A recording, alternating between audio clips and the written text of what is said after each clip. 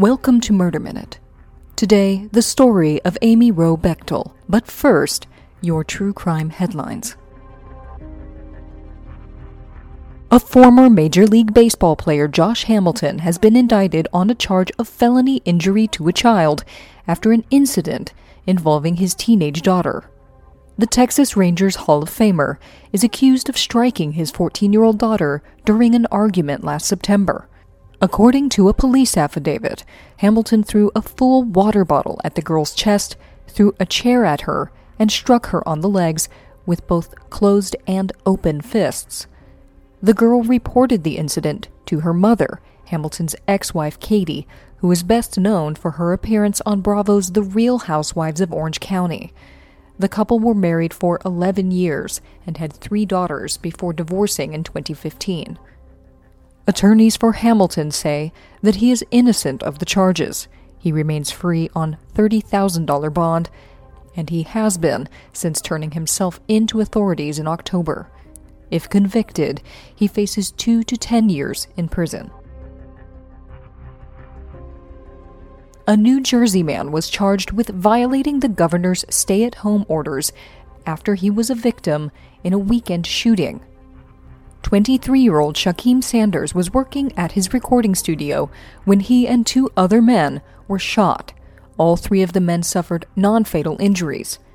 During the subsequent police investigation, it was determined that Sanders' recording studio was operating in violation of the order for non-essential businesses to remain closed. He was charged with a disorderly persons offense, which carries a possible 6 months in jail and a fine of up to $1,000. The names of the other victims have not been released, and no suspects have been identified in the shooting. In an emergency hearing conducted via teleconference last week, a judge denied bond to accused killer Wyndham Latham, who is in Cook County Jail awaiting trial for the murder of his boyfriend 3 years ago. 45-year-old Latham was a microbiologist and a professor at Northwestern University's Feinberg School of Medicine before his arrest in 2017. He and another man, Andrew Warren, allegedly stabbed 26-year-old Trenton James Cornell Duranlew to death as he slept in Latham's bed. Warren has agreed to testify against Latham in exchange for a 45-year sentence. Latham requested release on $1 million bail, arguing that his expertise in infectious diseases could potentially save lives and that underlying medical conditions made him more susceptible to death from the virus if he were to contract it. Chicago's Cook County Jail, where Latham is housed, has seen more than 300 prisoners test positive for the coronavirus, as well as more than 200 workers. Latham's request for bail was denied, and he remains behind bars. Those are your true crime headlines. Up next, Amy Roe Bechtel. But first, a quick break. Welcome back to Murder Minute. In July of 1997, 24-year-old Amy Roe Bechtel and her husband Steve Bechtel were newlyweds. The couple first met at the University of Wyoming and were avid fitness enthusiasts. Amy was a competitive long-distance runner and hoped to try out for the 2000 Summer Olympics. Steve was into rock climbing. A little over a year after they were married, the Bechtels decided to move to Lander, Wyoming, where the rugged terrain would serve as a perfect training ground for both of them. They bought their first home there and planned to move in at the end of the month. At 9:30 a.m. on the morning of Thursday, July 24th, Steve left to go rock climbing with a friend, while Amy headed out to the Wind River Fitness Center to teach a children's weightlifting class. Amy had a long list of errands planned that day in preparation for the move into their new home. She needed to call the phone company, get the gas turned on, and buy home insurance. At 2:30 p.m., she stopped by the Camera Connection photo store, and then Gallery 331, where she spoke briefly with the owner, Greg Wagner. Greg would be the last known person to speak to Amy. After she completed her to-do list, the next thing on Amy's agenda was a jog on Loop Road in the Shoshone National Forest. She wanted to map out the course of an upcoming 10K run that she was preparing for.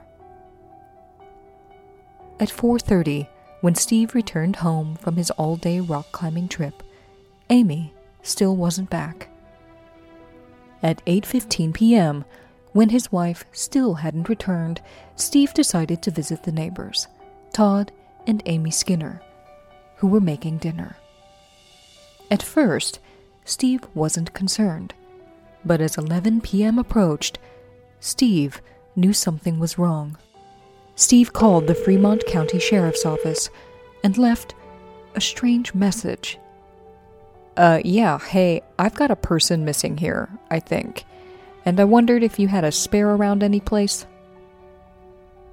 When the Skinners returned home from a movie, Steve went back to them and said that Amy still had not returned and that he hadn't heard from her. The Skinners got into their car and drove along several roads where they believed that Amy might have gone jogging. Steve stayed behind, hoping that she would call. At around 1 a.m., after driving on Loop Road for about an hour, the Skinners found Amy's white Toyota Tercel station wagon parked on a turnout. But no Amy. By 3 a.m., the search expanded dramatically to include police, friends, and family. Eventually, helicopters, dogs, horses, and hundreds of people covered a 30-mile radius searching for Amy Roe Bechtel. In her unlocked car, investigators found Amy's sunglasses, to-do list, and car keys on the passenger seat. Her wallet was missing, but there was no sign of a struggle in or around her vehicle. Only one clue was found, a footprint similar to her sneaker on Loop Road, but it was lost before police could retrieve it. Posters of Amy and yellow ribbons were hung all over the region. But after 8 days and thousands of calls and tips leading nowhere, the search was called off. According to one eyewitness who was driving on Loop Road through the forest on the afternoon of her disappearance, a woman resembling Amy Roe Bechtel was seen running along the road wearing black shorts similar to those Amy had worn earlier in the day. At first, investigators believed that Amy had fallen and been injured in the forest, been run over on the road, or was attacked by a bear or a mountain lion. But after an extensive search found no trace of her, no evidence of torn clothing, no blood, no bones, police no longer believed that Amy Roe Bechtel's disappearance was an accident.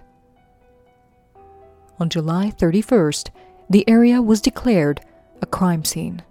The FBI was called in, and the focus of the investigation shifted to Amy's husband, Steve Bechtel.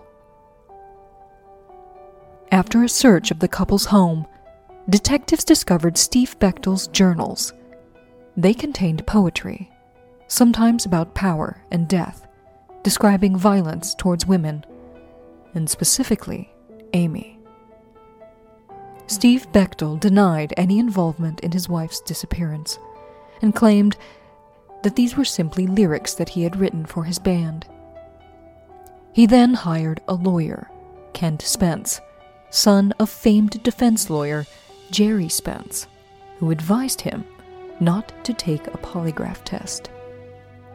On August 1st, 1997, detectives interrogated Steve Bechtel, claiming to have evidence proving that he had murdered his wife.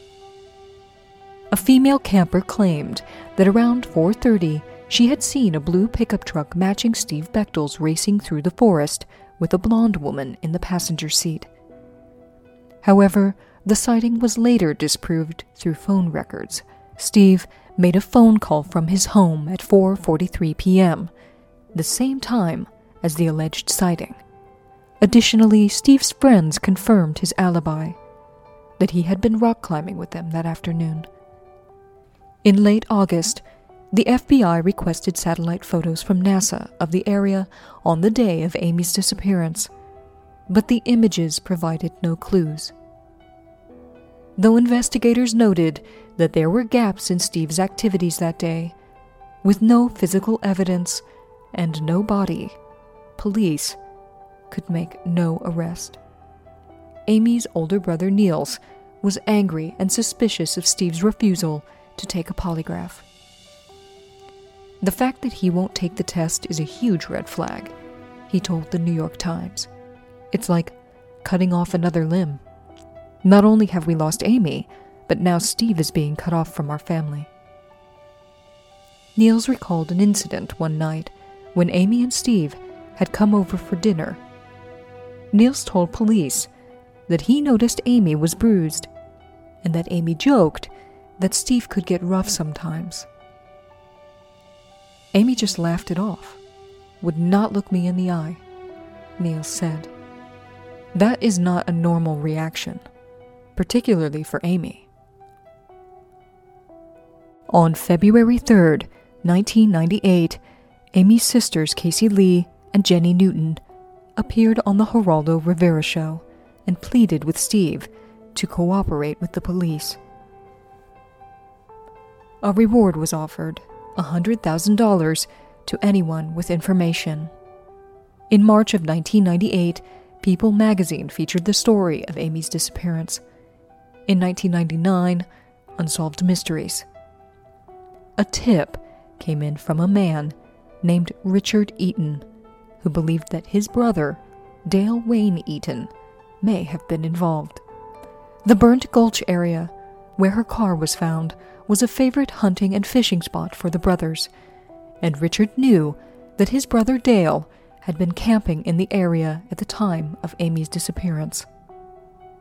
But police suspected that Richard was after the $100,000 reward, and when Dale Eaton's niece provided an alibi, telling police that Dale couldn't have been involved in Amy's disappearance because he was visiting her in Greeley, Colorado on July 24th, the detective dismissed Richard Eaton's tip.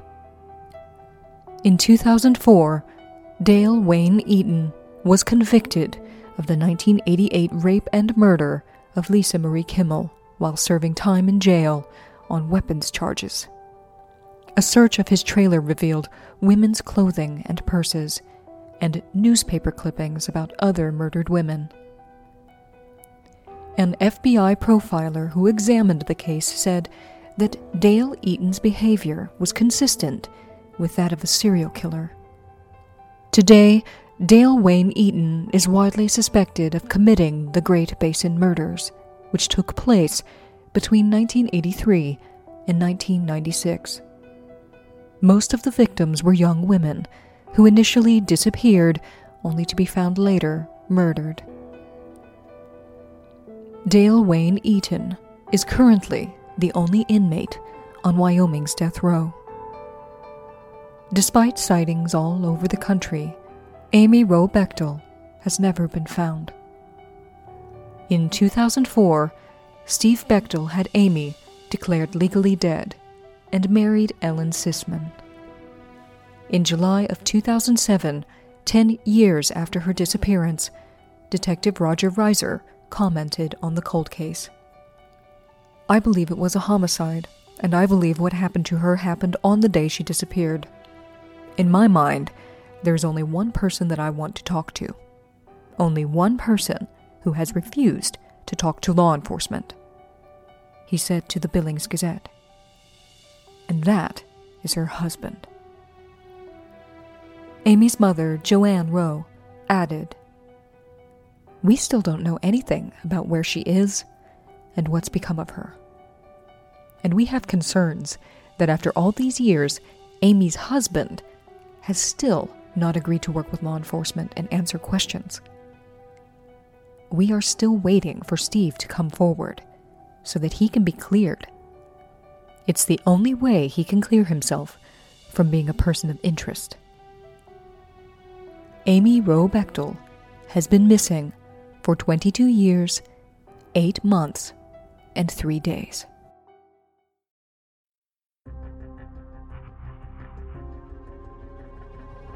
This has been Murder Minute. For true crime anytime, download the Murder Minute app or follow us on Instagram at Murder Minute.